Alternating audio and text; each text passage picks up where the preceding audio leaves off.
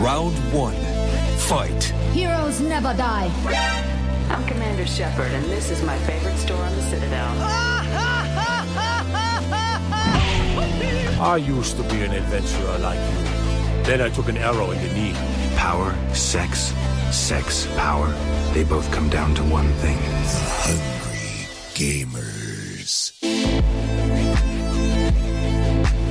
Hello, hello, hello, and welcome everyone to the 308th episode of the Hungry Gamers podcast. We are powered by 8bit.net and those sexy legends over at Audio Technica. Head on over to audiotechnica.com ASAP to upgrade your audio game. Today, I'm your extremely humble host, Brendan White. You can find me just about everywhere at Brendan8bit. And joining me today, as is tradition, my podcast, Ride or Die, the penny to my iron. You can find her on them socials at Miss Ali Hart. Miss Ali Hart, how the bloody hell are you? Doing good on this Friday/Saturday, I guess, for you guys.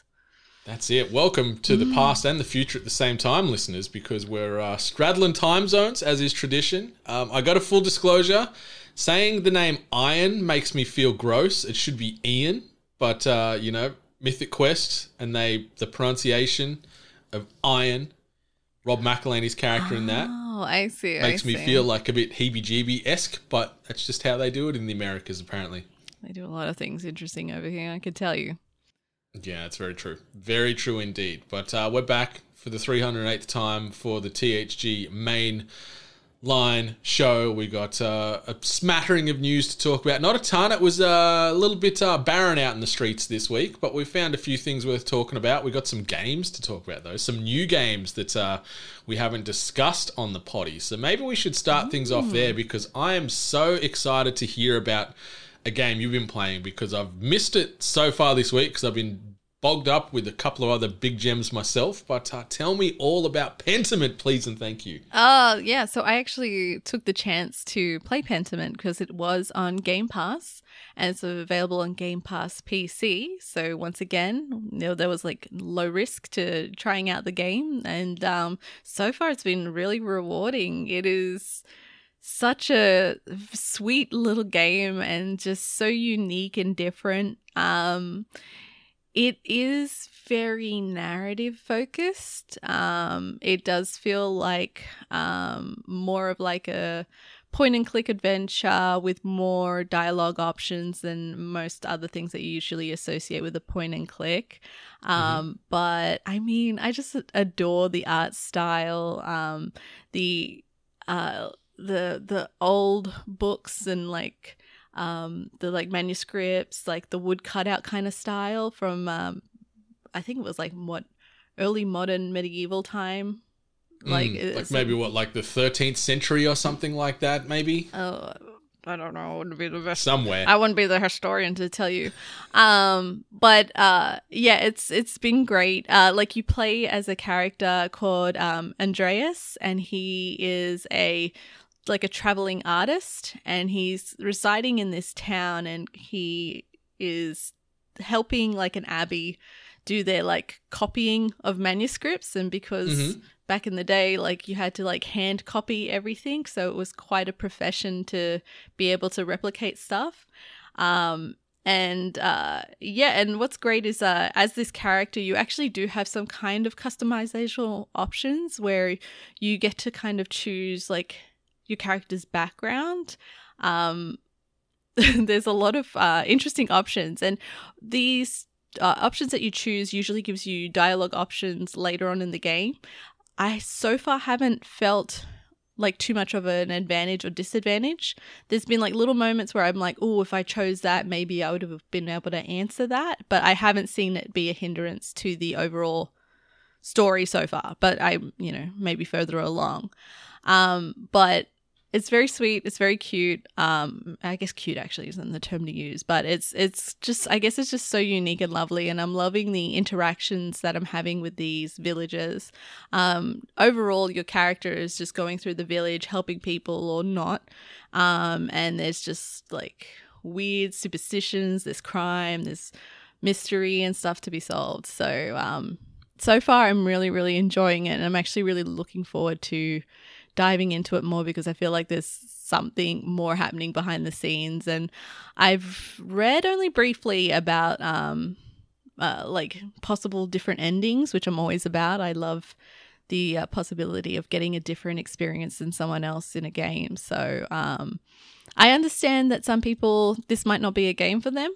I think it's probably a little bit more niche than most games. But I was pretty happy to see the great reviews it's been getting through outlets. I've seen a lot of 10s and things like that doing the rounds. We're seeing 10s. It's popping off from a review score perspective. I really appreciate it, especially when making a game and going out of the basic square of like, especially with like, obviously not full AAA. You wouldn't classify it as AAA even though it's through Obsidian, right? Like, it's still classified as no, is it? Is it maybe like AA? You'd classify it as go down the batteries. Not quite on the the God of War Ragnarok tier if we're just going from a other game that's doing the charts around at the moment. But it's big studio behind it, but it's not at that same level, and that's not disrespecting what Obsidian have done because it's reviewing well. Like, it's 88 on Metacritic for PC, 86 for Xbox, so people will be loving it. And the world's going mad for Pentiment, and I can't wait to give it a spin because the writing style and, like you said, the replayability with the different endings that can come your way feels very appealing and very exciting.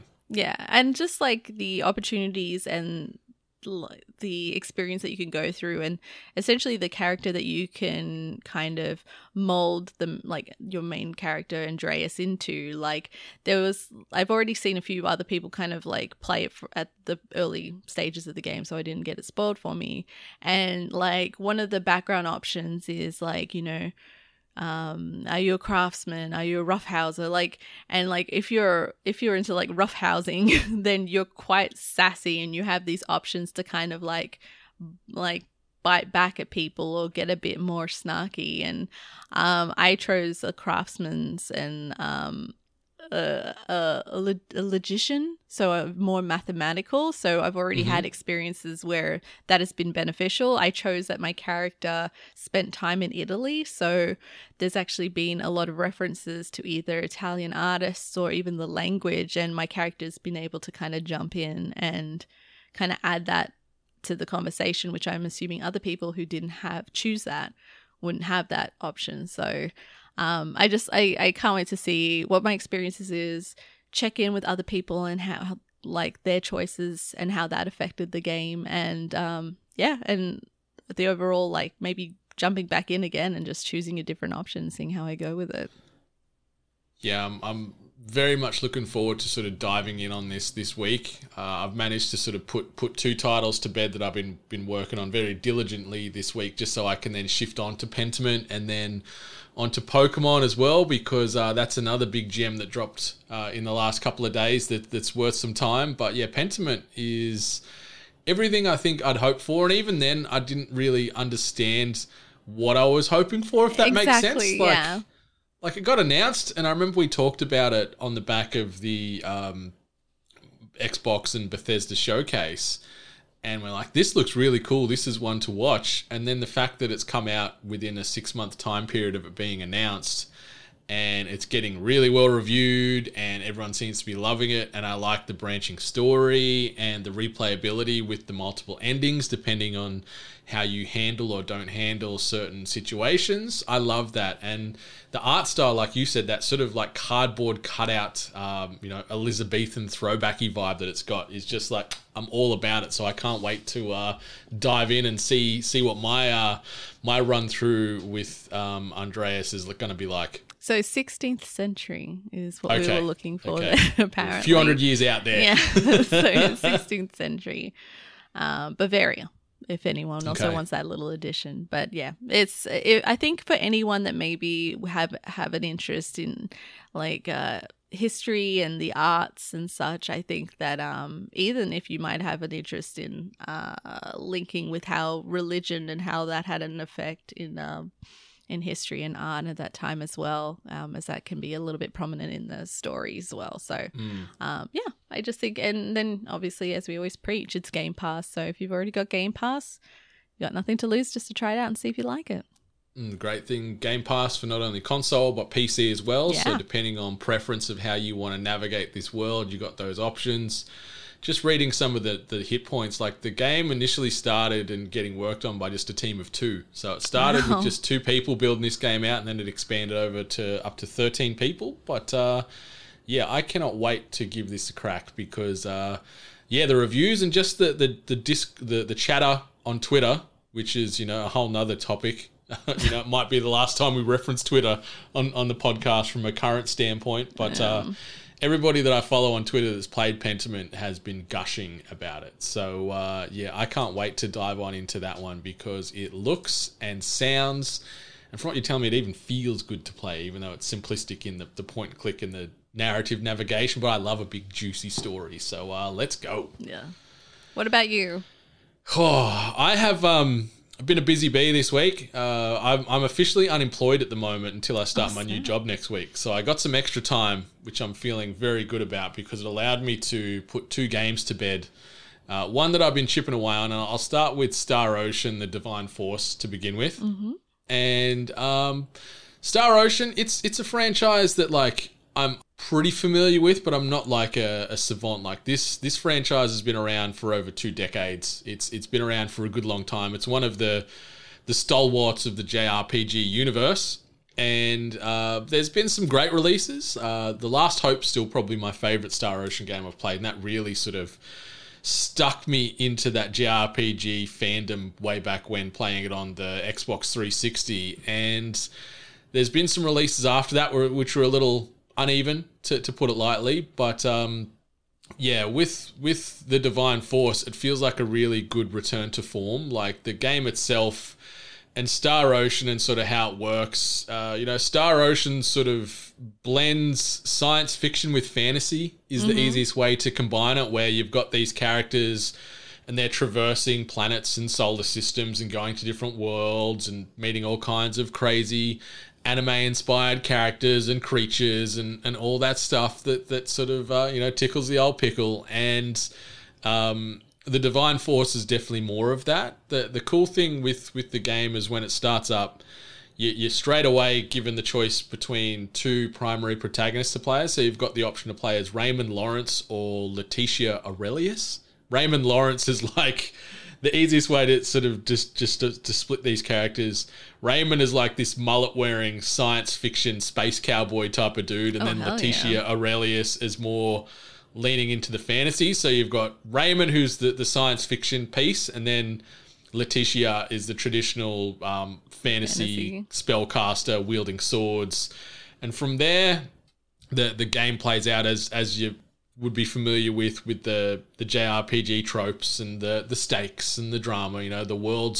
The world and the worlds are, at play here, where there's big bads trying to do bad things and overthrow governments and oppress races and all this type of stuff. But you've just got to try and keep humanity safe across the stars, so to speak. But it's super cute. The graphics are really nice. The environments themselves, going around certain hubs or certain planets, like they've got a real sense of scale. Like the worlds are massive.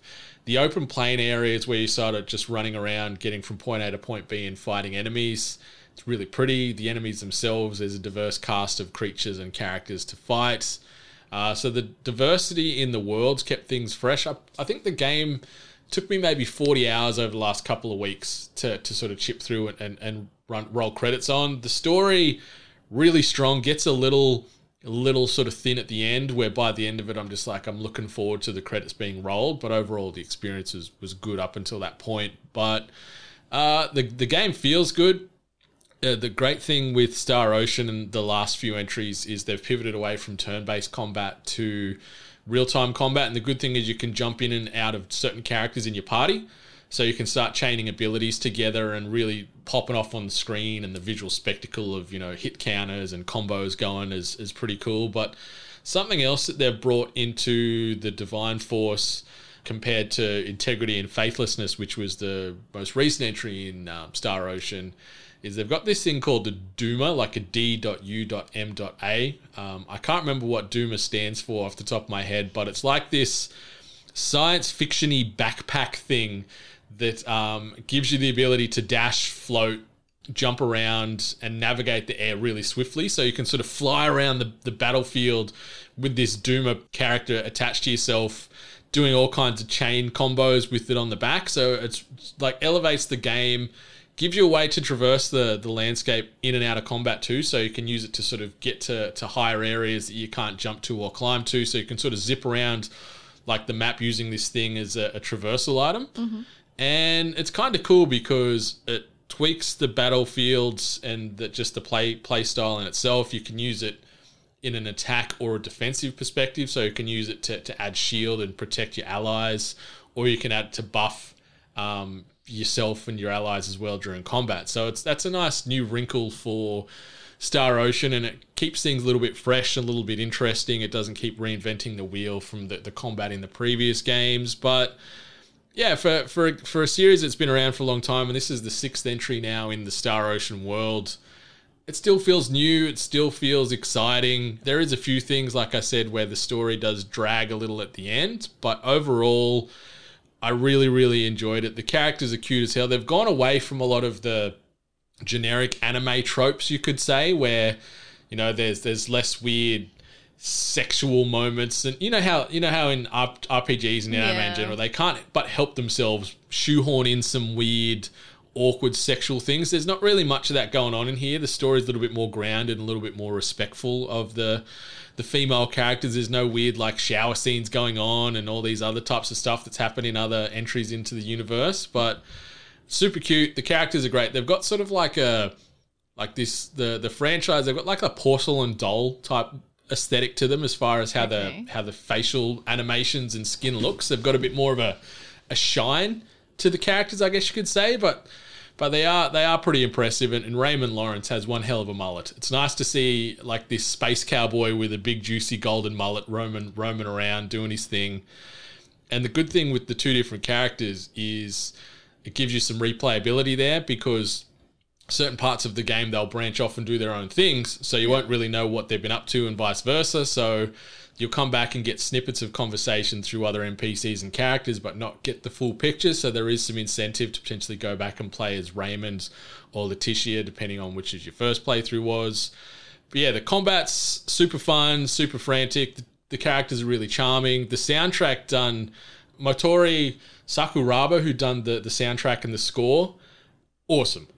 It goes from like crazy synth to crunchy rock to high fantasy to this, that, the other. So the soundtrack really, really goes hand in glove with the game itself, and it like the high points are elevated, the low stressful and, you know, more somber points are also emphasized with sort of that scoring, which is really great. There is a skill tree that ties into the game, but it kind of devalues the leveling system in a way. It's a little bit janky, and it's a bit messy to navigate. But there is a skill tree system there where you can level your character and build them out the way you like, which is good. But it just becomes this big blur, and you just do it all up anyway. The way the game hands out XP, you end up pretty much just maximizing everything, so you don't have to sort of pick and choose. I'm going to be a ranged character, I'm going to be a melee character. It's like, no, I'll just do everything because the XP is plentiful. But no, it is fine. I really enjoyed it. Like, as I said, 40-ish hours to roll credits. If you're thirsting for a big beefy JRPG, or if you're maybe a fan of Star Ocean, you fell off in the last few entries and want to come back, this is well worth your time. It doesn't really connect to any of the previous other Star Ocean games as far as a pure narrative perspective, so you don't have to have played the previous 5 to jump into this one. You can jump into this with fresh eyes and get a sense of what's going on and feel good playing it. So, yeah, Star Ocean, The Divine Force, done by Triforce. Really, really enjoying it. Playing on the PlayStation 5, as I said, with, one of my favourite JRPGs I've played in many a year, and it's nice to see Star Ocean return to form. Miss Hart, you going to play some Star Ocean one day? I'm not really into JRPGs, unfortunately, but I mean, they're always pretty to look at, so I might have to check out a stream or two to see what's going down. It is very pretty. And yeah, that addition of that, just that Duma science fiction-y robot companion accompaniment thing that just changes the way battles play out is really cool. Just that on its own, I was like, ooh, this is interesting. This is a nice little wrinkle that I wasn't planning on. But yeah, I definitely feel, from my personal perspective, Star Ocean: The Divine Force is 8-bit approved and well worth your time if you are a JRPG fan or a Star Ocean fan, or just looking for a nice, juicy, beefy game with a big flowing narrative. Give it a peek. Hell yeah. The other game that I got to play, rolled credits on this in the early hours of this morning to try and get it finished. But I managed to get The Devil in Me completed overnight. The 4th entry into the Dark Pictures anthology done by Supermassive Games. Been playing this on the Xbox Series X. And I can see you're sort of waiting there with bated breath to throw a verdict your way. And Miss Hart, sadly, the verdict is that it's not the best. Yeah, it's we've been talking about this game and hoping that it could be the greatest, or the jewel of this first season of the Dark Pictures anthology. Yeah, and like House of Ashes, we've both spoken pretty positive about that in our experience with the House of Ashes earlier this year. And then the concept with The Devil in Me. So the cool thing with The Devil in Me, it's actually based around a true story. So Henry Howard Holmes, or H.H. Holmes, depending on what you might or might not know him as, he's actually, debated as once one of the first serial killers in modern history. He was roaming around in the 1800s, and he's confessed to 27-ish murders, give or take. And what sort of made the lore around H.H. Holmes very unique and topical was he built this thing called the Murder Castle, where there was a whole heap of various rooms and traps and things where he was allegedly killing all these people over his 34 years of living, where there was a whole heap of atrocities that took place. So they've taken some real beats about H.H. Holmes in The Devil in Me, where you play the role of this sort of budding small-time film crew. It almost feels like they're on like a crew that makes stuff for like the Sci-Fi Channel or something like that. So you're in this like little D-grade crew of 5, and you get this random call, and you're going to this homestead where they've actually like replicated the Murder Castle. Yeah. And so you're going there to try and get some great footage to hopefully save your show and maybe elevate you up in the D-grade film crew celebrity era and get your show seen by more people. And so the concept is great, and the story really drew me in. Like, I love that there's some realness that they're playing off here and some history. Obviously, they sort of fabricate things a little bit to dramatize the game a little bit more. But the game, those 5 characters that you're controlling throughout your 6 to 7 hours worth of game time, I couldn't give a rat's ass about any of them, to be honest. And I think that's the hardest part with this genre that Supermassive have really perfected. Like, The Quarry, phenomenal. Yeah. You feel things for all of those characters, good, bad, or otherwise. Sure. Where these 5 characters, I could not care. And that's what made it hard. Like, working my way through, and I'm like, oh my God, the stakes are high. You can die at any second for the most part in these games. But that didn't really faze me too much, if that's the right thing to say. Like, I don't know if that makes me sound shitty, but like, just they didn't flesh out the characters enough in a way for me to feel strongly one way or another, to genuinely fear or have concerns for their life. That's strange too, because I think with a lot of these games, they have usually taken the time to kind of at least like get to know these characters, watch them develop, so then you can be swayed by those life or death decisions or choices that you have to make. Like, so it's strange that like this time around you just didn't feel any kind of connection to any character. So I guess that made choices easier. Yeah, like it certainly lessened the stakes with the choices. Just like they try and give some backstory to some of the characters, but they're either just naturally unlikable. Like they lent into some of the tropes where it's the the old 40-something failed English director that's a bit of a prick, and then there's the lead on camera named Kate, who she's, you know, they play her off as, oh, she's just the bitchy wannabe starlet and all that, and so they lean into those tropes, but not to the way where there's maybe like they sort of have a little bit of an what's the word I'm thinking of? Like they don't evolve from that. They don't become more than just the trope. It always was just that. Yeah.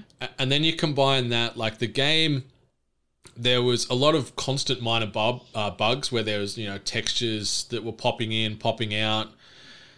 Combining that with that wooden animation in these games, like not only do they move around and steer like they're a big boat, but like in these really emotional scenes where they're meant to be showing all these various layers of emotion on their faces, it's just they've got those crazy high detailed eyes that just look at you like a doll, and then the rest of their face is like, oh my god, something's gonna get us.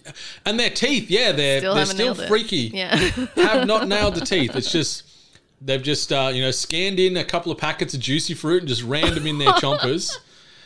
And yeah, so we've got that going on, combining the movements with these like conflicting artifacts on the screen where you've got sort of foreground and background artifacts sort of clashing and having this weird, almost like you're wearing a VR headset, you know, when you can look through and almost feels like you're looking through like a mesh screen door. Yeah, yeah. Some of the edging around some of the characters, or like the hair, or extreme contrast of light and dark, you get this weird artifacting going on, and it's a bit annoying, but yeah, it sucks because this game had so much promise, so much potential, and it just didn't meet that in any way. Like, there's some cool new changes. There's like an inventory system that they've included in the game where there's different ways to interact with certain elements in the world, and each one of the 5 characters had unique items in their inventory. Like Charlie, the English director / producer, he's got like a business card that he can use to, you know, Jimmy locks open, and then just a hand out to ghosts. Yeah. Hey, and I can make they you do a lean star. into it. They almost like tried to play off the American Psycho business card discussion there, where he's talking about embossing and foil and all this stuff. Yeah. Doesn't go down the path of Christian Bale's journey as Patrick Bateman, that's for sure. But yeah, that's all I thought when they were talking about the business cards. That's all I thought about. But then you've got like Erin, who's sort of the audio producer. She's got like a little shotgun microphone that you use around, and you're starting to hear, you know, like tortured moans and freaky stuff in the world and the environment, and you're trying to sort of track down people or victims. So there's some cool new wrinkles where they've got this inventory system in there, which like, I'm like, this is cool. Like, play more onto this. But a lot of it ultimately didn't advance the story or add anything cool to the game itself. It was just another thing to take time. Like, it would have been 6 to 7 hours, maybe a little bit more than 7, I don't know. But even though that's not a huge runtime, it still felt like it was probably a couple hours too long, because there's just parts where it's like, go explore this random part, and because you move so slowly and so clumsily, it just sort of drags it out a little bit more. But I like that they're weaving in true story stuff. The murder castle thing is super intriguing, and weaving that in with, you know, finding cassette tapes and the premonitions and all that kind of stuff that you're familiar with this supermassive type of game is really cool, and the replayability will be fun. I think maybe playing it with someone else might make the experience a lot better, but me soloing it, I'm just like, yeah, okay, I'm happy, I'm finished, I'm able to talk about it today, but it didn't like ascend to the heights that I think you and I were hoping this was going to be. Like, and they're like, oh, that's a serial killer one, and they're moving away from, you know, superstition and all this kind of stuff, and it's more so just grounded reality with fucked up people, and it doesn't really sort of hit those highs that we were hoping it was going to. That is such a shame. Yeah, we definitely, I guess we did kind of also build ourselves up, and it didn't help, I guess, that we had such a good experience with the Quarry. So it was kind of like, we're like, oh, we're on the up, but unfortunately, it sort of feels like the Quarry was made by the senior team at Supermassive, and maybe like the Dark Pictures anthology. And if I'm completely wrong, or if that's offensive, I apologize, but it sort of feels like we've got the finished product as far as the quarry, that's the benchmark. Yeah. And then this is sort of the prototyping almost that goes into the quarry, and they're like, oh, there's some stuff on the cutting room floor, let's turn that into a game. So it feels like, one is intermittent, or not even intermittently, one is like very, very much more polished and more finished compared to the other, and that makes me sad a little bit. Yeah, I mean, right now we can safely say that if it's not a part of the anthology, there's a really good chance of it being good, because The Quarry wasn't, and I don't think they classify Until Dawn as being a part of it either, right? No. So those were the two good ones, and every other one has been attached to the anthology, I think. Apart from like the VR ones, like obviously Rush of Blood, it's set in that Until Dawn universe. That was fun. And then the one where you're in the hospital? Inpatient. Yeah. First half of that, amazing. Second half, sucked. But sadly, The Devil in Me missed the mark for me personally. I had such high hopes for it, and the concept sounds great, and navigating this world, and there's moments where I'm like, yes, keep ascending, and then it just falls on its face, and it sucks. So House of Ashes is my favorite in this first season of the Dark Pictures anthology. It's $60 Australian, I think, for The Devil in Me. So like it's it's a sizable amount of money. Like it's not full price. It's not $120 Ragnarok. So half of the money for half of the experience is justified, maybe, if you're a big fan of Supermassive and this sort of genre of games. But you just go in with manage your expectations. If you're yet to play The Devil in Me and you're very excited for it, go in lukewarm and maybe you'll have a great time. But sadly, I did not have a great time. Shame. But who knows? Maybe they'll learn more about the successes of The Quarry and the differences in those games. Like why did this one succeed and why are these ones like maybe not reaching that mark? Hopefully they kind of evaluate that a little more and see if they can start hitting those marks again. I hope so. Like, but you nailed it. Like the mainline games, The Quarry, the Until Dawns and things, phenomenal, top tier, some of the best games you'll play. And then the Dark Pictures anthology, a little uneven. So hopefully season 2, and we'll talk more about that very shortly, hopefully season 2 can maybe right some of those wrongs and ascend this IP a little bit further up, because The Devil in Me, so much potential, but it just crumbled under that weight of that pressure, I think. So that's a bit of a shame. Yeah. But something that didn't crumble under the weight, I went and watched Black Panther: Wakanda Forever on the weekend. You did. Holy guacamole, is that movie fantastic. I was feeling all the things. It was beautifully shot, fantastically acted. The emotional weight of Chadwick Boseman's untimely passing was really, really, really well handled, very respectfully done. Reading some of the sort of the press tour off the back of that with the start, like the production team or the cast, and how heavy it was to record this movie. It's a testament to everyone involved, because you can see the emotions they're showing on screen. A lot of it didn't feel like it was acting. Like, I think genuinely being on that set to try and make that movie would be so difficult, but they handled it well. It's one of the prettiest movies you'll see in a long while. Like, Ryan Coogler just knows what's up behind a camera and makes very pretty films. Like, it goes over 2 hours, but it doesn't feel very long. It's got a good pace.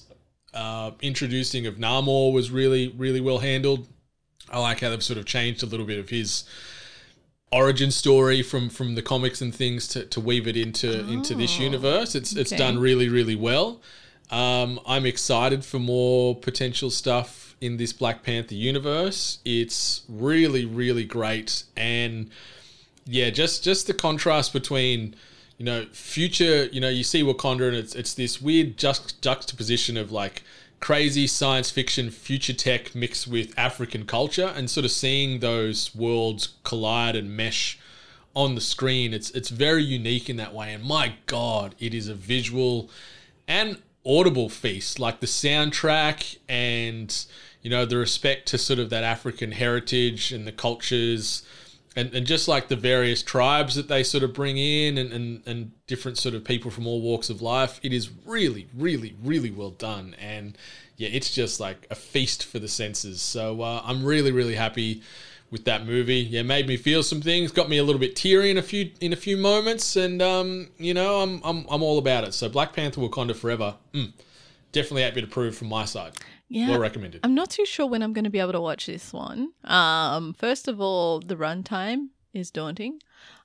Second of all, there's a lot of stuff that's been spoiled, and it got spoiled very quickly. Oh, yeah. That sucks. And you know what? It wasn't even like just random people online. It was like a media outlet that like put it in like one of their posts is like a subtext kind of thing, like, or is it sons of bitches? So yeah, I know some stuff, unfortunately. So yeah, but like I always say that these are the kind of movies that I would go to see at the cinema, like the big spectacle, like the special effects, the high quality CG and moments. So that's why I would go to the cinema to see something like this. So Thanksgiving week is coming up, so we've got some time off, so maybe we will go to see it maybe within that time. Go for a morning session and just down some coffee. I hope so.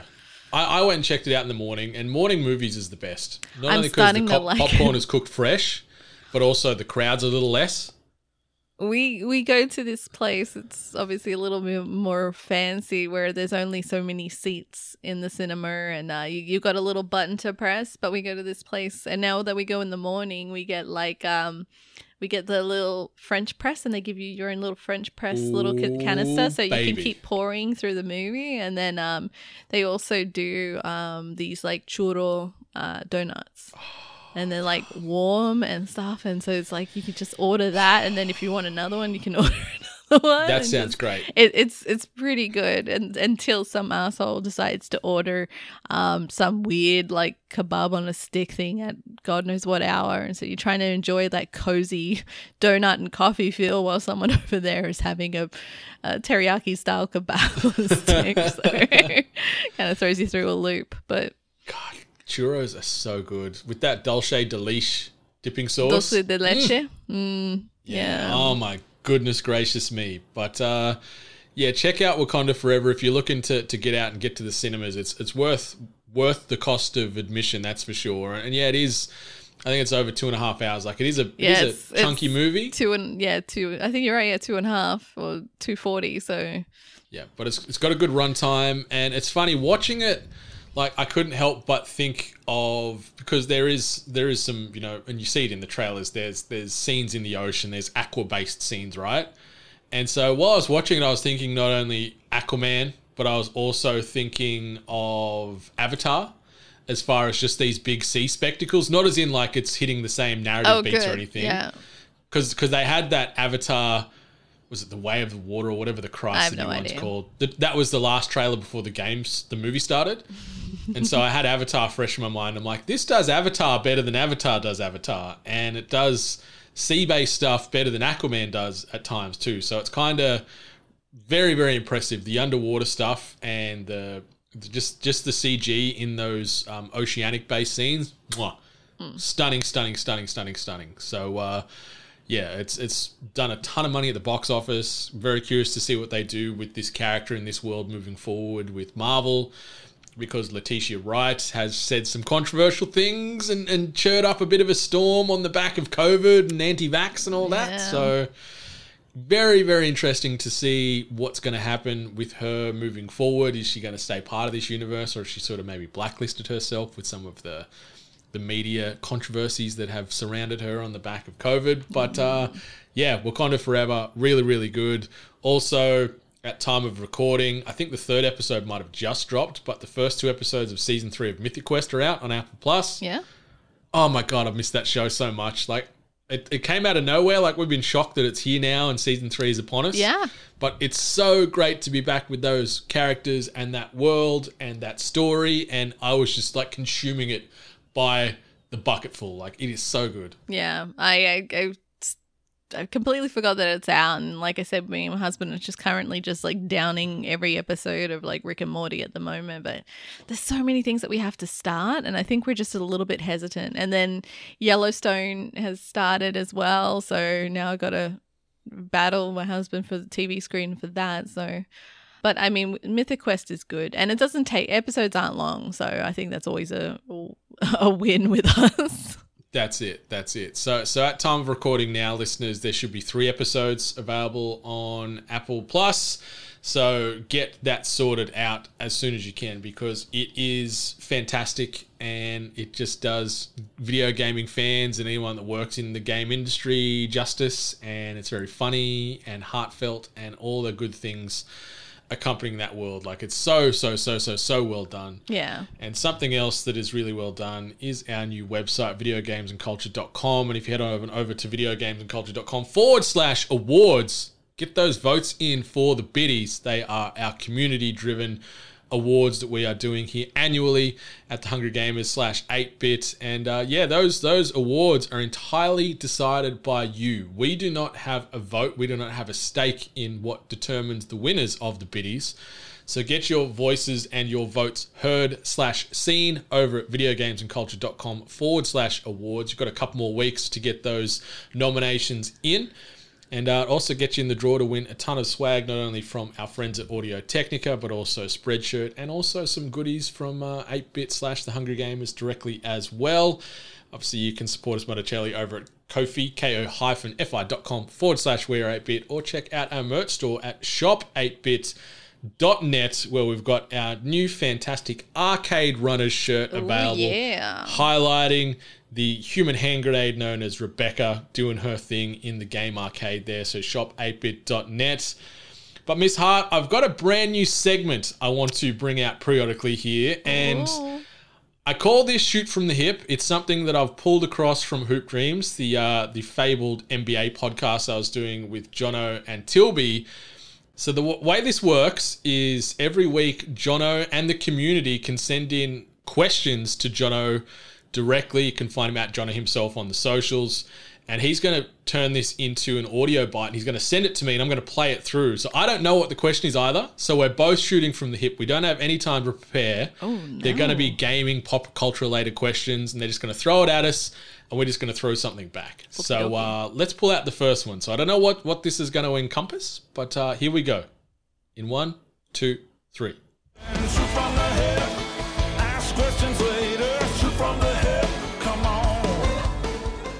These days we get a lot of remakes of classic games and even some only just slightly outdated masterpieces. What's your pick for a bad game or mediocre offering that deserves another chance via a modern remake? My vote would go to pretty much any Star Wars game that isn't Jedi Fallen Order or Knights of the Old Republic. I'm looking at Force Unleashed, I'm looking at Dark Forces. There's a whole generation or two of Star Wars games that I didn't even bother with. So let's see some of those again with a bit of love and care. All right, Miss Hart. So Jono there, shooting from the hip, wants to know what game we would like remade that maybe upon release was a little bit janky, a little bit subpar, a little bit lacking.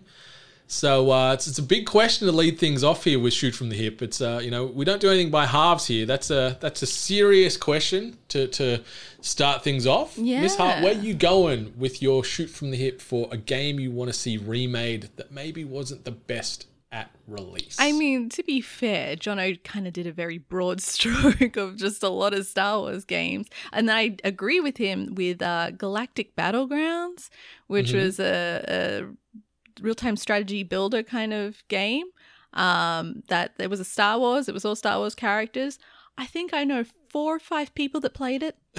I'm not one of those 4 or 5 either. I loved it. Galactic Battlegrounds. It was, so for anyone for reference, it was like your StarCraft, your Age of Empires, like that kind of style game, but it was all Star Wars characters and all like different colonies and such like that in the Star Wars universe. And it was great. It came out around the time of, I think, around like Phantom Menace and that time piece. So, but I have to agree with Jono on that aspect with that particular game. Mm-hmm. It's tough to try and just narrow it down to just one, right? I mean, it is. And then it's also like thinking about like, was it received bad or just did people not know about it? Is that the angle? Like, I am a lover of like of rhythm games, so it's already I'm cutting off like a good percentage of gamers out there, but I've been so desperate for Buster Groove, and like I don't think rhythm games get that much love anymore.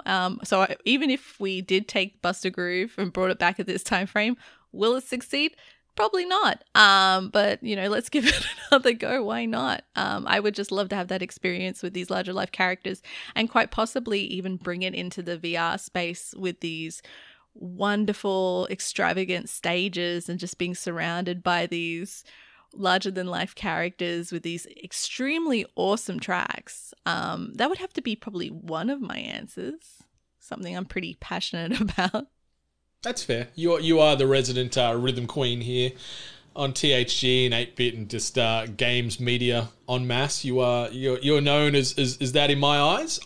This is tough because like, how far back do you want to go? Like exactly. Going back to the SNES era and stuff. There's games I could think of. The original Jurassic Park game on there, I'd be thirsting for a new one of that because it mixed moments in the game where you had sort of like this isometric top down as Alan Grant, and then you go into other parts where you go into certain areas and it goes first person with the night vision goggles. So there was some freaky moments there. But the game I'm going to say I'd like to see remade is The Order 1886. So it's a game that came out on the PlayStation 4 in February of 2015. So it's not massively old, 7 years, that's a good period of time. But Lord.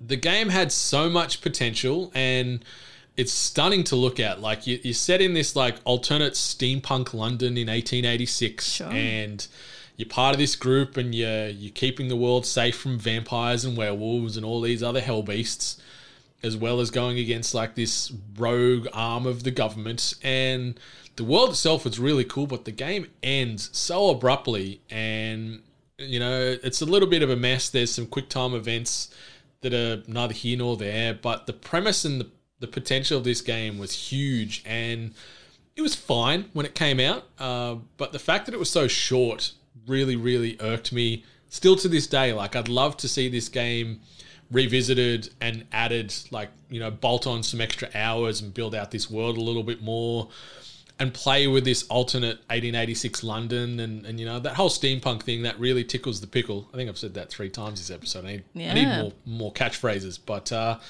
it's really great. So I'm going to say The Order 1886. It's been out for 7 years now. There's been a lot of fans out there. There's a lot of devout super fans of The Order. Yeah, there are. And they've been hankering for a sequel, but let's just remake the first one and build that world out again. So get ready at dawn back into it, Sony, and make this a PlayStation 5 exclusive for the coming years. So The Order 1886 would be my remake I would like to see done, even though it was only on previous gen hardware. Yeah. I think seeing it redone with a better coat of paint and also a bit more of an expansion on that story would be great. I think that's fair. Like like you said, the fan base, there is a fan base there. They're pretty passionate and always like stand by that game of being like one of their favorites or being having the legs for the potential of being a great franchise essentially. But yeah, so that was our first shoot from the hip. We'll see what questions come our way, not only from Jono, but our dear listeners. Be sure to, if you want to email them through hello@8bit.net or jono@8bit.net, or if you want to message Jono directly, at Jono himself on the socials, because we don't want to vet any of these beforehand. We want to go in blind and give you those shoot from the hip honest answers. So that's the first shoot from the hip done. Let's move into this. This week's news headlines. The first bit of news, Dead Island 2 has hit yet another roadblock, albeit a comparatively small one in the grand scheme of things. The game will now release on the 28th of April, a 12-week delay from what was most recently announced. In a statement, the developer said, "The shift in the release will give the team the extra time needed to provide a game everyone involved is, in quotes, proud to launch." The developer noted the irony of delaying Dead Island 2 was not lost on it, stating the decision is disappointing for both the team and those looking forward to playing the game. For those of you who have been waiting for years, thank you for hanging in there with us. The statement closed with the announcement a Dead Island 2 showcase, which will include a new trailer and gameplay, will also be airing on the 6th of December. So this makes me chuckle. Obviously, this game has been to be rumored in development for years and years and years, and it was made official this year, and then they committed to a date.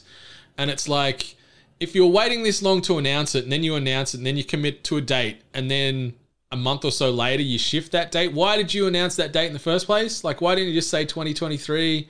Like, I know you'll probably want that date to hype things up, but just feels very weird from a marketing standpoint for them to make that decision and then pivot so late into the piece. But 12-week delay is not a deal breaker by any means. Huge.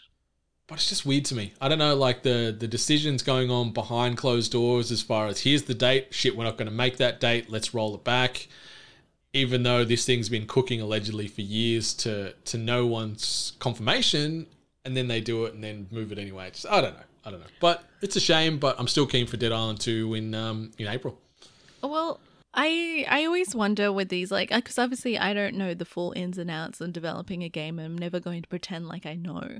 I'm always curious if, like, certain decisions on dates and releases, if any of them ever take in consideration what is also being released within their release window, either week of, week before, week after kind of thing. So, I worry about a title like Dead Island, and how they can kind of probably fall under the radar of like a lot of people and not get that mainstream grasp, especially if you don't have anything particularly wowing to grab people on. Like, you kind of need that viral hit of like, oh wow, like you should see what this game does that's completely different that you need to experience, and then it kind of goes viral and the hype kind of, extends on and they get more of a player base. But I worry that Dead Island's going to get like a Dying Light experience.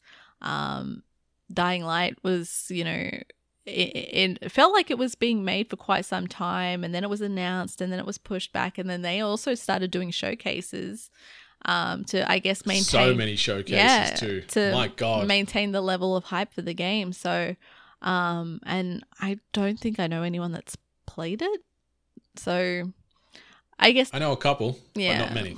I guess Dead Island might also really, really depend on a fan base that has just been anxiously waiting and want to hype it up.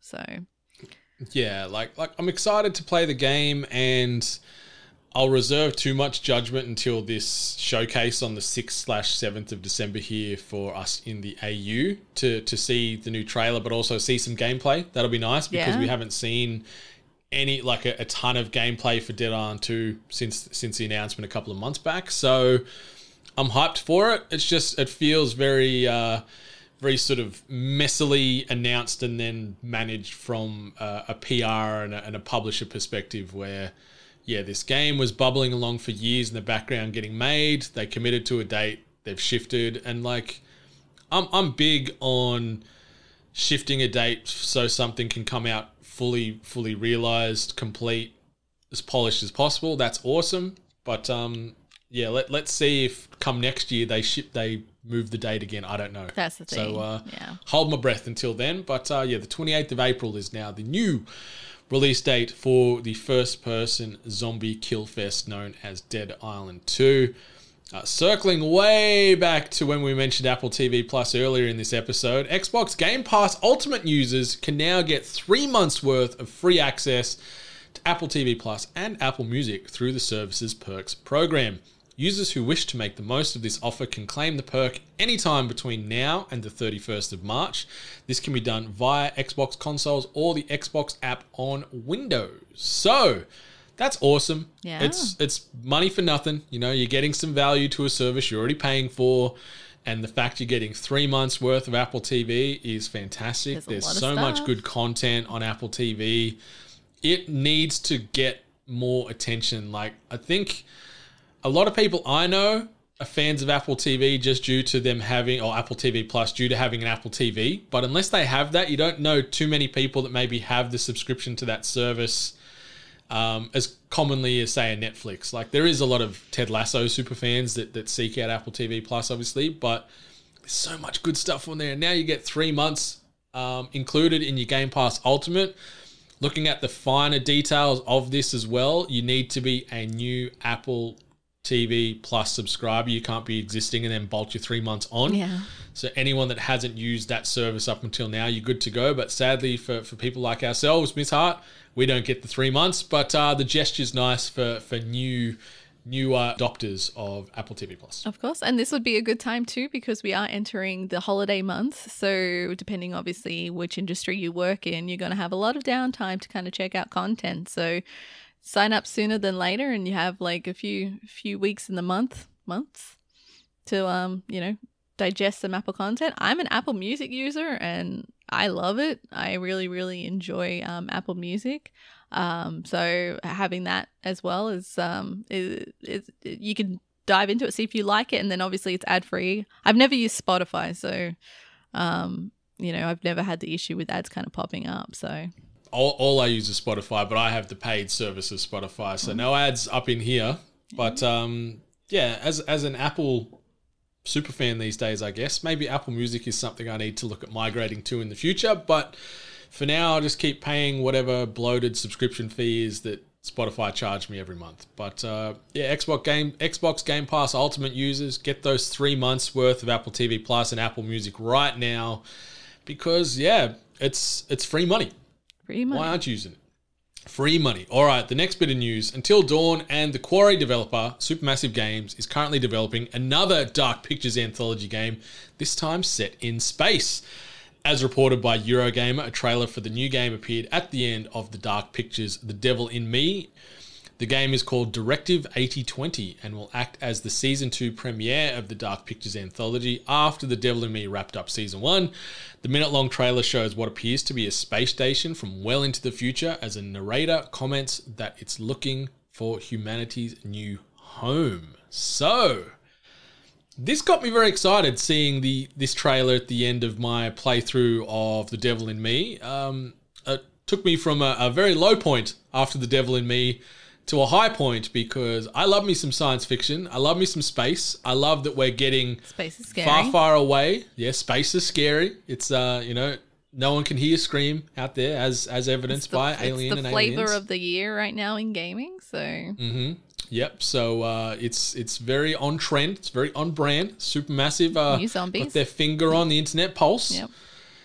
And I'm keen for this because it gets very far away from the supernatural, or maybe there is some supernatural elements in this to come later. I don't know. Coast to coast. Space ghosts. The best kind of ghosts, space ghosts. But I'm keen for Directive 8020. What about you, Miss Hart? You watched the trailer? You in? I haven't actually watched the trailer, but I feel like it could be an interesting angle. Like we've seen all the different directions that Supermassive have done with these like horror tropes. So as we mentioned, space is scary at the moment, so they're going to kind of dip their toe in there and see what they can do. I'm only going to wish that we could kind of like cut to when you finished the previous game from Supermassive that kind of showed the trailer to The Devil in Me, because I'm almost certain that you had the same reaction where you said, "I'm so excited for this one." Mm-hmm. So yeah, okay. Fool me once, Supermassive. Shame on you. Fool me twice, shame on me. So yeah. The eternal optimist in me goes, Directive 8020, let's go.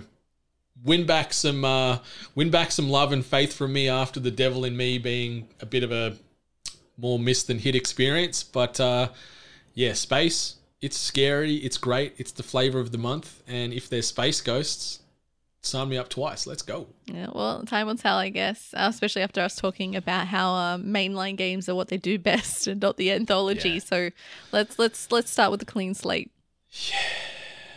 Yeah, but it's kind of cool that we've got a Season 2 on the way. So we've got, I'm assuming, at least another 4 games for Season 2 that are planned on their slate, and we'll see what happens. So, Directive 8020 coming soon to the Dark Pictures Anthology, Season 2, Episode 1. Get excited. All right, the next bit of news. Streets of Rage is coming to the silver screen. Lionsgate has acquired the motion picture rights for the Sega game, opening the door for a film adaptation of the popular franchise. Derek Kolstad, who had previously written John Wick and all of its sequels, will write and produce the adaptation. What a bizarre piece of news this is. Like, Streets of Rage, it's a great franchise. We've got a lot of fandom and love for that franchise here between us. Growing up with it. But to see it realized and become a film is bizarre to me, especially in the 2020s, maybe like the 90s and early 2000s. I could see this becoming more of a thing. But nowadays... Yeah, so there's going to be a lot of like weird nerves that they're probably going to hit, especially that the main characters are kind of like ex-cops, and they're going to be going out there and beating people up in the streets. However, I don't know what made me think of it, because I guess it's the kind of vibe of Streets of Rage that we grew up with. I kind of thought, I'm like, this could work if we kind of went down the Kung Fury route, like kind of design, and because obviously like he wrote John Wick, so it doesn't necessarily mean he had much on the overall aesthetic, but you know, if we kind of went down this like Kung Fury vibe and went to this like larger than life kind of universe, it could work. It could be something quite special, but you know, people don't like taking those crazy risks sometimes because people just want what they're used to. Yeah, it's going to be very interesting to see how this translates to 2023 or whenever this movie comes out, 2025. But like, yeah, Derek Kolstad, like, he's a hell of a action writer, that's for sure. Like you said, I don't know how much he had to do with the stylization of John Wick, but if he had even just a sliver of responsibility regarding the art direction or the way it's shot or the choreographed fight scenes, then we could be in for a treat with Streets of Rage, because it is stunning. The trailer doing the rounds for John Wick 4 at the moment, holy moly, that universe is just art on screen. Like, it's so pretty, and just the way it plays with light and neon and all this, like, it's gorgeous, and I can't wait to see John Wick 4 through to 27. I don't care if they make these until Keanu dies, like, I'm all for it. And beyond. Yeah, Keanu ghosts. Yeah, Keanu would be the actor to say like, yeah, just use my just holograph me. Yeah, cool. Here's my essence. Yeah. Just do with it what you will. And there you go, ladies and gentlemen, your Hungry Gamers impersonation of Keanu Reeves. Sad Keanu essence, just feeding birds in the park eternally. Yeah. But Derek Kolstad, let's see what you're going to do here with Streets of Rage. Make it good. Very interesting. It's certainly the last, not the last, but wasn't one of the first IPs that came to mind when I'd hear that Hollywood are adapting yet another video game. That's for sure. Yeah, no. But it also makes sense at the same time. It's kind of... It does. I hate to say it like this, but it's kind of easy. Yeah. And everyone loves a good action film. Of course. You know, it's the definitive sort of popcorn genre. You just go in there, you eat your snacks, you eat your churros, you eat your chicken kebab if you're feeling that way. Donut. It's the donut. Oh my God, yum! I need to hunt down some churros today. The next bit of news, I've titled this one, "Gotta Go Fast, or the Law Might Catch You." Hey. We've got some words here from Eurogamer. So, Yuji Naka, known as the father of Sonic the Hedgehog, has reportedly been arrested in Japan on suspicion of insider trading. The news was reported overnight by Japanese newspaper Mainichi, and comes a day after two other men were reported to have been charged with insider trading connected to Final Fantasy publisher Square Enix. So Naka, who's 57, is accused of purchasing shares worth 2.8 million yen, around 17,000 euros, or roughly just under 30,000 Australian dollars, in aiming a Japanese developer which Square Enix partnered with to make a Dragon Quest mobile game before the company's involvement was public knowledge. Yuji Naka worked with Square Enix on the platformer Balan Wonderland, which launched to a lackluster response. Naka worked with Square Enix around the same period, from the autumn of 2019 until around the time of Balan Wonderland's underwhelming launch in 2021. In April of this year as well, Naka revealed he had sued Square Enix over his exit from the company and accused the publisher of releasing the game unfinished. So, It's been a whirlwind 12 months for old Yuji Naka, Yeah. the godfather of Sonic the Hedgehog, has been doing all kinds of dirties. The father. Trying to sue Square and also, just doing some insider trading by buying some shares before, I guess, the stock shot with aiming going up after partnering on the Dragon Quest mobile game. So, holy moly, it's Yuji's in some trouble. Yeah, like I remember us reporting his story about suing in relation to the game Balan's World not being finished. Balan Wonderland. Balan Wonderland not being not being finished, and that like he felt that he was pushed and pressed to kind of like just be removed from something that he was building. And I can't remember how compassionate we were to that story. So now it's interesting that now we've got this like shoe on the other foot that is now being done in for insider trading. It's wild. It's a very wild story that kind of came out this week. But yeah, I think is it open and shut? Like is he going to jail? I think like if they can legitimately connect the dots that $30,000 worth of investment he did buying shares in Aiming happened happened off the back of him obtaining information that they were going to be partnering with Square.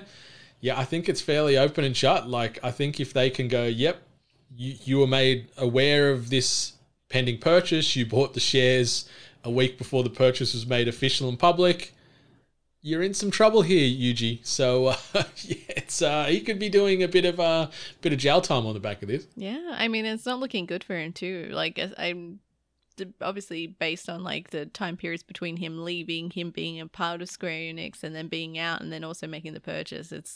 I'm sure it's going to be pretty much pretty clear what happens. So I guess that's what happens when you really start kicking up a stink. Sometimes you really put a spotlight on yourself.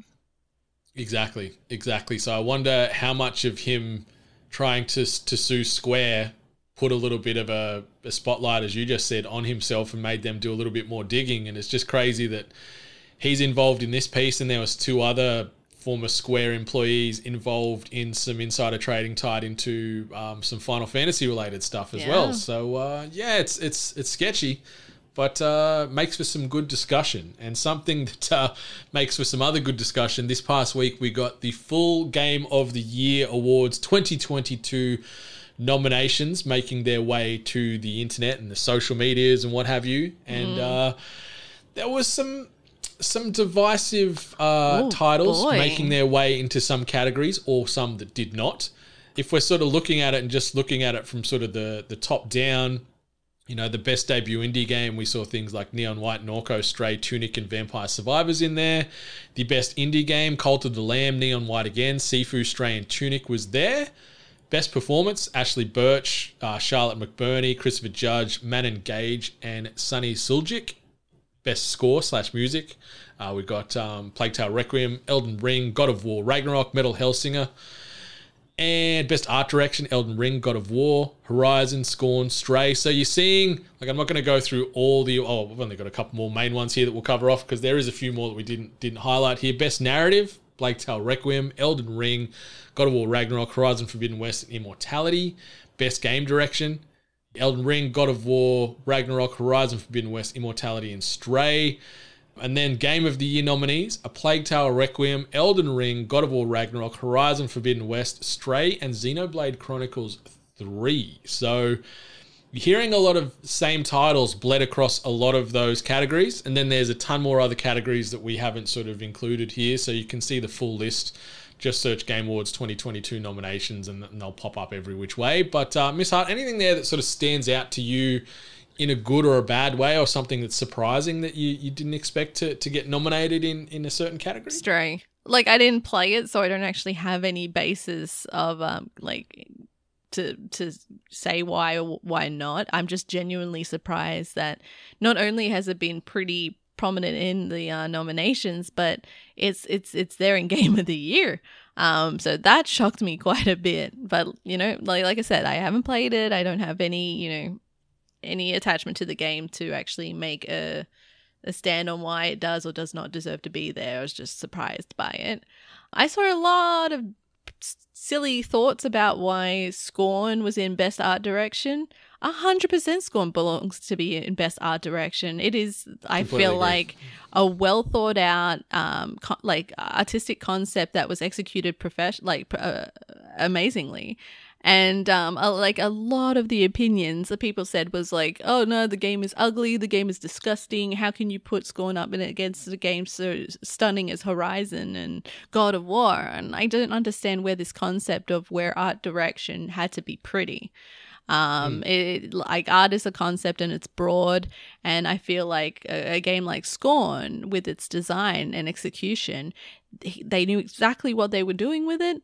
And they executed on it perfectly because the game wanted to make you feel uncomfortable, unsettled, and disgusted. And so they did a great job. So 100% Scorn belongs in Best Art Direction. And I'm glad that they've gotten a nomination in there. Also, as well as Immortality getting a few nominations in there as well. So that was pretty cool. Yeah, I'm very happy to see a lot of my personal favorite games and you know, our shared favorite games here getting some love across these noms. I completely agree with you with Scorn. Like, yeah, art is it's personal and it varies from person to person as far as what they deem good or bad. So the fact that it is so unique compared to the other nominees in that category is awesome, and I love that it got a bit of love. I completely agree. I would not have Stray. I played Stray. I finished it. It's fine. I enjoyed it. The art style is actually really pretty. That sort of post-apocalyptic cyberpunk neon that they sort of straddle the line with is awesome. But I'd put Cult of the Lamb up in the game of the year, potentially. Or Immortality is sort of where I'm at as far as my gut check with what I think should be in there or shouldn't. But yeah, Stray getting in there, a little bit of an eyebrow raiser for me personally. The other games do not surprise me at all. I haven't played Xenoblade Chronicles 3, so I can't really form an opinion on that one. I've heard it's good, but I haven't touched it personally yet. But yeah, I like that. I feel a lot of our opinions are in lockstep with the broader games media that put their nominations in for this. Like Best Narrative, the 5 games in Best Narrative are the 5 games that I'd put in Best Narrative, like A Plague Tale, Elden Ring, God of War, Horizon, and Immortality. Yeah, I'd put those 5 in there. No hesitation. But I'm very curious to see how some of these awards ultimately get distributed. Who wins these awards, Miss Hart? I'm very curious. Mm-hmm. I'm feeling God of War Ragnarok's going to win Game of the Year this year, just based off my impressions and feelings and just general mood of that game. But I wouldn't be sad if Elden Ring got it, or Horizon, or Plague Tale, because I adored all 4 of those games collectively. Yeah, I'm gonna say Elden Ring's gonna get it. It's been this thing that we've kind of discussed throughout the year, saying how Elden Ring obviously came out at the start of the year, and I feel like, especially when it comes to the time of Game Awards, the most recent released blockbuster at time closer to the nominations usually gets the hype. So but I feel like Elden Ring still stands on its own feet. It's still prominent, it's still relevant, and it's still widely loved. I just think it should deserve Game of the Year because it was a game that I would have never, ever touched, and it excelled and did so brilliantly amongst the gaming space that I did try and experienced it and had a good time playing it. I obviously had a difficult time, but I think when you kind of get over those hurdles and introduce a bunch of gamers into a new space that they're not familiar with, and get a new fan base and just have such a great reach and just positive opinions. I think there's been a lot of positivity around the game as well. I think it just deserves Game of the Year. That's fair. If I see Elden Ring win it, I'm not going to be like, this is bullshit, this is stupid. It's completely deserving for all those reasons you just mentioned. My biggest gripe with these awards, or award ceremonies in general, have these award ceremonies in January and just have the calendar from the previous year as the timeline where games can be nominated, because it's weird to me that something like God of War Ragnarok, which came out a week-ish ago now, is nominated, but then something like Callisto Protocol or Pokemon can't be nominated because they missed the cutoff. It's a week late. Go January 1 to December 31. That's your release window. And then run the awards in January or February of the next year. Like, it's so dumb to me that you have Game of the Year awards for a year that's not yet finished. I don't understand that. It also makes me wonder, like, because they obviously have a committee that puts together these nominations. So they would have had to have had a committee that would have had to have played God of War to its full extent to have obviously put this forward as a nomination. So, I'm very curious about that. I'm very curious how that got through because it's only been out for like a week. Even. Yeah, I genuinely wonder if some of these media outlets have just said, you know what, God of War Ragnarok is going to be great. It's on my nomination list. Like, it's on my ballot. Like, so yeah, Jeff, realign your timelines here and go January 1, December 31. That way it cuts out all the bullshit, all this hypothesizing that we're doing now, and it gets the games that actually come out in that year all viable for awards. Exactly. I stand with you 100% on that. I just don't get it. Me I don't get it. And I know we do the biddies in December. We sort of do them later in the year. Like we got like another month's worth of grace period yet before that we record this, so we can get just about all the big games that are coming out in that calendar period. Like, it's still not perfect. I know I'm probably sounding hypocritical right now because we're doing our awards in December, but we have a little bit more bleed through as far as getting those awards and all the games being nominated to be viable to win. Also, the Hungry Gamers need a break, so we try to fit everything in at that arse end of December, right, guys? It's busy, yeah. Often our 3 biggest episodes are back to back to back. Yeah. In December with the biddies, our favourite things, and Festivus all happening. If you don't like it, tell us at Festivus. Yeah, that's true. I need to actually check the episode notes of this, listeners. There'll be a link in there to get your grievances aired and heard. So no, I just not now. realised I It's haven't fresh set in that their up. minds. You guys whinging about it, award ceremony dates and bleed bloody through. hypocrites.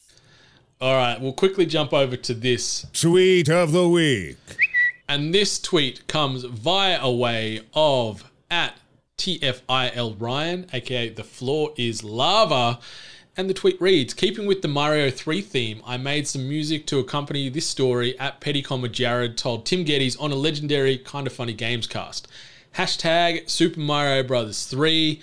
So this is a very adorable, heartwarming, beautiful story where Jared is sharing this story with Tim about how his dad took him out of school one day to go on by and play Super Mario Bros. 3 all day together. It's a video/audio clip that runs for about a minute and a half, but it's just beautiful and it warms the heart and it really just re-emphasizes why some of us play video games.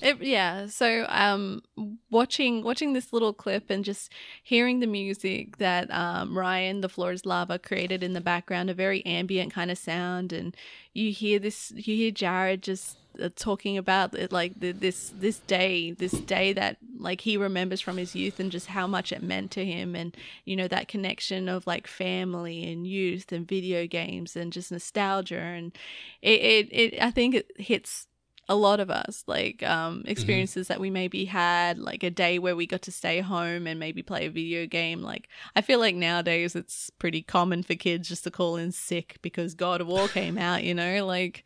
And adults. Well, yeah. Well, I mean, we're old enough we can do Allegedly. it now. We're making up for that lost time.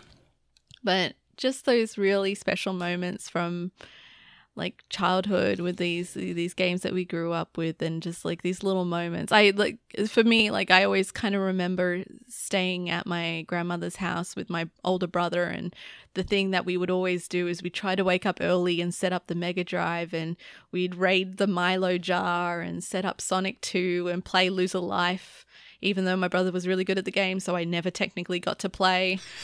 But it's always this like nice warm memory that I always like to think about growing up, and how video games and family and nostalgia just kind of like, you know, just brings a nice smile to my face. So I just think it's a really cool little thing that people might want to experience and see. That's it. It's one of the most wholesome tweets doing the rounds on the internet at the moment before Twitter potentially explodes or whatever occurs in the coming days with Elon and his decision-making process. But it's funny because, Super Mario Brothers 3 is one of those first main touchstones for me for gaming as well. Like my uncle and I, similar scenario with you and your brother you were saying there, where we'd play together, but luckily with Mario Bros. 3, you could have Mario and Luigi. So he played as Mario and I played as Luigi, and we worked our way through all 8 of those worlds over a series of weeks where I'd go over and stay at my grandma's house and play with him there, or he'd come stay at our place, and we'd, be up all night playing till ungodly hours, working our way through it. So it's nice to have those little moments to just pause and reflect on, what gaming means to us and those simpler times. Exactly. But if you don't want to sort of reflect on the past and things like Super Mario Bros. 3 and instead talk about what's coming out or what you can do that's new, don't worry, we got you covered. New releases and events. So we're talking about releases between November 21 through to the 28th of November. As far as podcasts, we've got our God of War Ragnarok spoiler cast dropping this week. A nice hearty deep dive with Atreus and Kratos and co. So check that out on the Hungry Gamers RSS feed this week. On the small screen, The Walking Dead series finale airs this week. So the show that we thought could not be killed is finally getting put to pasture forever. Obviously, there's 1,000 spin-offs in existence and in development still, but the mainline Walking Dead series finale airs this coming week. We've also got Wednesday, obviously the Addams Family show making its way to Netflix this week, and Guardians of the Galaxy Holiday Special dropping on Disney+. As far as the big screen, ton of movies coming out this week of note. The Menu, see Glass Onion, the sequel to Knives Out, which will be great. Seriously Red, which is a Dolly Parton film. Really? About where it's set today and there's like a Dolly Parton impersonator and it sort of ties into her life and whatever. It looks kind of kooky and kind of interesting. Yeah. And they've also got Strange World, Pinocchio, so that's the Guillermo del Toro Pinocchio version, and also Bones and All, but I cannot wait to watch Glass Onion, and The Menu looks fantastic. I want to see The Menu. I just actually had a brief interaction with Joey Noelle from Kind of Funny, and she actually said that she watched it and she said she had such a fun experience at the cinema, which based on what the trailer was kind of portraying, I'm like, oh snap, it's doing that. So I am now like really looking forward to seeing The Menu and seeing what is exactly happening in that story. It looks so great. I'm all for it. And then games coming out this week. We've got Evil West dropping on all platforms, which I am very excited to play. Gungrave Gore or Gungrave G.O.R.E coming out as well. Just Dance 2023, the annual money earner there from Ubisoft, and Ship of Fools coming out as well this week. So four very diverse and unique titles, but Evil West I'm very excited to sink my teeth into this week when I find some time. Yeah, I'm probably still gonna keep playing. Like I also playing Overwatch. I think I might try Warzone. Yeah, well, it's free. It's free. Warzone 2.0 is out. I don't lose out on it, so why not? And then you watch just one match in, I'll be like, nope. I remember why. Start your download now so it'll be finished by tomorrow because it is a big game. I think it's like 120 gigs or something. It wouldn't surprise me. I'm sure that it has like you got to install like a little valve and you just got to cut like a little bit of blood and just drop that in there too. Yeah. That's it. Yeah. It takes everything from you it can. So, but it's release has been a little up and down, round and round as far as server stability issues. And that's to be expected with any new live game. But, I'll probably wait a few more weeks yet and then maybe jump in for a few games of Warzone 2.0 and then probably do the same thing where I'm like, nope, I'm out. I remember. Yeah. Something else, well, I don't remember, but we discovered this week, completely unrelated but loosely related because you mentioned Overwatch 2. Played a bit of Overwatch this week. Jumped into some lobbies. We had a nice full stack, but I've realised irrespective, it is pretty nice. Irrespective of if there's more console players to PC in that 5 stack, it'll automatically revert you to the PC lobbies. Of course. But then like Benny and I played a few games just together. We're both on Xbox. Going from those PC lobbies to Xbox it's like going from university to kindergarten. Like, we were stomping fools left, right, and center on in the console lobbies. Then you go to PC, and obviously the difficulty, it evolves substantially. You gotta make it work when you're on PC. My husband doesn't play with me because I'm on PC. He doesn't want to play against PC people, so it's tough. It's tough out there, especially rolling solo on PC. But you know what? I'm happy to report that I'm consistently getting endorsements. I'm like at level. Hell yeah! I'm in level 3 still, but like it's consistent in most matches, regardless whether I'm nicely done. Well, I'm only tank and support. I'm hardly ever getting DPS, and you know what? That's fine. That's okay. Who are you maining these days? So I'm actually like support wise, like I'm just always like Lucio. Lucio always seems like the right choice, especially when everyone's kind of playing these support characters that are usually more like have that attack ability. Like, so I'm like, well, someone's got to keep pushing the health consistently. So I'm usually playing Lucio on that, and yeah, I'm still Zarya as your tank. I'm really like perfecting her. She's a beast. She's so hard to take down. She can be, but I think I enjoy playing as her because not only am I effective with doing damage and like getting amongst it, but I like that I can like see my healer getting attacked and I can throw that bubble over them and just really screw over the other team and protect my healer and stuff. So also people protect your healer. I mean, come on. Yeah, a little health pool of like 200 goes down very quickly. Exactly. And then you're going to die anyway because you're sitting there by yourself. You got no one healing you. So, yeah, I just can't stop playing as Moira. I love her. Oh, she's one so of fun to play. Yeah, she's great. I love that I a lot of the time do more damage than at least one of the DPS and also do a good chunk of healing as well. So it feels great. I've got to show you a screenshot of one of my Lucio games where I did like high healing but also high damage and then also high mitigation. Yeah, so nicely done. Well, when you're rolling out, ping me. I'll jump into the PC cesspool with you. I don't mind. Yeah, because it helps hone the skills. It makes me play better anyway. There you go. That's the way to look at it. Get beaten to death in PC lobbies and then go be a god in consoles. Exactly. But 8-Bit Nation, that brings us to the end of THG 308.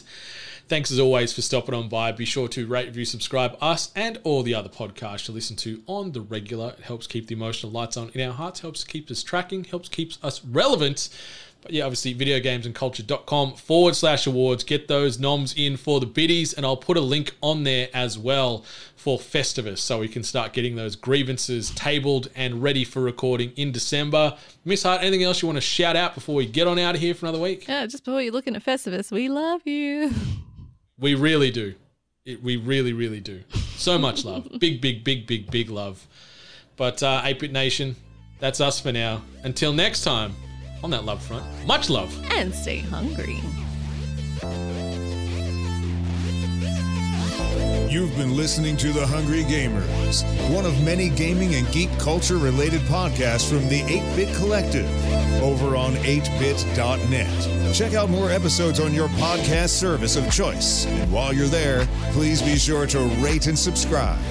Until next time, boys and girls, stay hungry.